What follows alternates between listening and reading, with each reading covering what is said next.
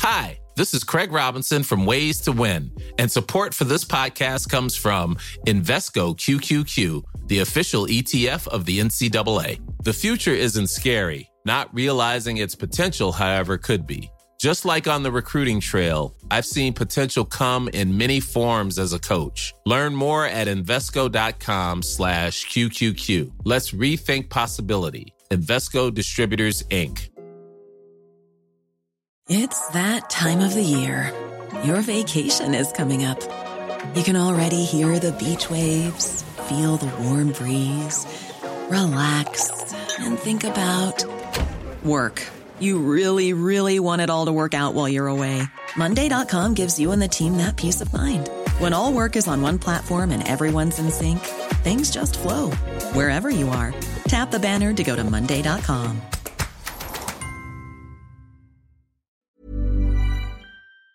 Okay, Jane Pickett of the Islandwood Veterinary Hospital in Newmarket, part of the Mill Street Veterinary Group, joining me on this Thursday afternoon. Good afternoon to you, Jane. Good afternoon, Patricia. You're very welcome. Let me get straight into a question that came in bright and early this morning from Lisa, who has a cockapoo who is scratching a lot, especially when she gets hot or if the weather gets anyway hot. She's wondering, is it fleas? Because her spot-on treatment is all up to date. Okay, so this is a really interesting one. There could be a number of causes. I think first and foremost, the thing my mind would jump to is to make sure our parasite control is up to date. And it sounds like that's the case. So just make sure that you're using it as per the suggested schedule. So if you're not certain from the back of the pack, you can always contact your vet and they'll be able to guide you as to what frequency you need to apply that particular product at. And also just to make sure you're using a really reputable and effective treatment for parasites. So make sure it's something you're getting either from your pharmacist or your vet, because generally we'll be able to prescribe products that we know work really well and are safe for your pet. Going beyond that, there are a number of different causes of itching that are not parasite related. So sometimes it can be an infection. So an infection of the skin or an overgrowth of yeast is really common, particularly in the warmer months when things are kind of quite hot and humid, and particularly if you have a longer haired breed or a breed that has kind of ruffly skin. Now, cockapoos can have longer hair, so I suppose it's making sure that the skin is able to breathe so that they're up to date on their grooming and they have nice kind of short season appropriate hair. So they don't need to, let's say, have a 10 blade. They don't need to have a full shave or anything like that during the summer, but just to make sure it's groomed, there's no matting, and that the skin can breathe, because that makes the skin less likely to have infections and less likely to have things like yeast overgrowth, where they're, a warm, wet environment like long hair is really good for that.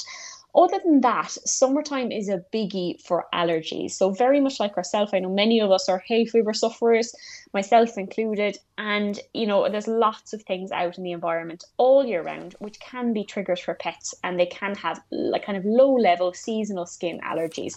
Now, some of the biggies for those are pollen and grass pollens. But it could be anything. Very much like humans, dogs are all different in what they react to. So there's no one size fits all plan. What I would say is, for your pet, if they're still itching despite good parasite control, it is time to visit your vet, because there are so many different causes of itching, from skin infections to yeast overgrowths to allergies to food allergies. It's really important not to kind of take a hit and miss approach with it, and just to have a really structured kind of plan as to how about finding out what the cause of the itching is and getting relief for your pet. Because I know nobody wants to be sitting there looking at their pet being really distressed and itching. Obviously, we care a lot about them and we want to make sure they're comfortable. So I really feel at this stage you need to get a vet involved. They'll need to be able to, they'll do a full physical exam, and it may be the case that the problem may be obvious and there may be an obvious solution just after a physical exam. But in many cases, they might need to take some swabs of the skin or little tape strips of the skin so that we can assess what's going on the surface, but under the microscope. So it allows us to see things like bacteria and yeast, and sometimes parasites in other cases. So there are many, many avenues which we need to go down to fully diagnose skin disease. In some cases, it can be a one-off and a very simple fix. And in others, for example, allergies or skin barrier problems, they might need a longer term management. So I'd say pop to your vet with this one, make a plan. Yeah, one of the hardest things I think for vets is to try to work out what's going on with skin conditions. Question for Jane. I have 3 yard cats that I've been feeding for years and years and years. Will they ever settle in a new location if we moved them? My plan is to move them to a new area which would be smaller but would have a garden. So I don't know if they're quite feral, but she is feeding them and has been for quite some time. Okay. This is an interesting one. So if they are, let's say, very feral cats and they only come to, let's say, the food when you're not near them, if you're never able to kind of pick them up and have a cuddle, or, you know, pat the head and have a cuddle, then they may be, let's say, they may enjoy their freedom too much to be moved. So I think if you have, let's say, cats that are quite kind of wild in the environment and they wouldn't normally come up to you and don't kind of have an attachment to you that will kind of extend to physical contact so that you'll be able to pet them, then they may be less stressed if they're not moved from that environment, because it is possible that they may not settle and they may just scarper as soon as they're given the chance to go outside. Now, what I will say is if you are feeding the cats and they've, let's say, they've kind of formed a bond with you to a degree, they're not very wild yard cats or anything like that, and let's say they come for food and you're able to give them a little pat on the head and they're very regular in their appearing for food and they're around the place quite a lot, it is possible you could successfully move them to a new location. Moving cats that are very used to their freedom to a new location, however, comes with extra difficulty versus, let's say, a classic pet cat that will be living an indoor/outdoor lifestyle. Because generally we'd recommend that pets are kept inside for a number of weeks after they move so that they learn that house is their new home before they're left outside, because unless they kind of have a strong association with the place and their scent is all over it, they might go outside and get lost and not know their way back, and maybe even just not really have a great attachment to their new location. So if you have a situation where the yard cats are used to very, very wild freedom, they're not used to being kept locked in, it could be quite stressful for them to go to a new location first and foremost, and then to be locked in for several weeks, obviously with food, water, contact and lots of petting. But it's a very difficult situation, and I suppose it really depends individually on how wild the little cats are, their attachment to you, how well you feel they'd cope with being kept inside for a period of time to acclimatise to the new area before being left out. So I think it is a very individual one, unfortunately, so difficult to give a hard and fast answer. It's definitely possible. Okay, and another listener has a baby on the way, but the Jack Russell sleeps in the bedroom. They're trying to break the Jack Russell of the habit before the baby arrives. Any tips? Okay. I think you're definitely making a good move trying to break that habit before the new arrival arrives, because if you try and do it on day one of baby being home, you know, there's too much upheaval for your little pet. So really trying to stagger those changes is a really great move. So well done with that. I think my main tip would be create somewhere really, really nice and attractive and comfy for your pet to sleep.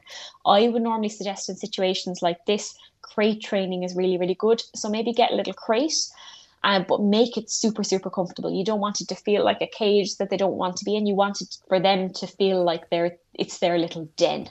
So they want to feel super, super safe. And that'll do 2 things. It may mean that your dog may find that nice, peaceful, quiet area more attractive than sleeping in the bed with humans that might be rolling over and snoring in the middle of the night. So it might solve the problem immediately. But also, when your baby arrives, it might be a bit of a noisier environment. So you want to create a safe space that your dog can go to in a quiet area of the house where he has this little den. It's all nice and quiet and calm. And also, when you have a young child around, it is important to be able to just be able to secure your pet somewhere, because obviously when we have young children, it's really important, no matter how much we trust the dog, to make sure they're never left unattended. So I'd suggest maybe going towards crate training and making it into a really nice, comfy environment that's attractive for your pet to stay in. May help in a lot of ways. Okay. All right. Listen, we'll talk again next week. Thank you for that, Jane. Have a lovely week. You too. Thank you. Thanks for joining us. That is Jane Peckett of the Islandwood Veterinary Hospital, part of the Mill Street Veterinary Group. Here's a cool fact. A crocodile can't stick out its tongue.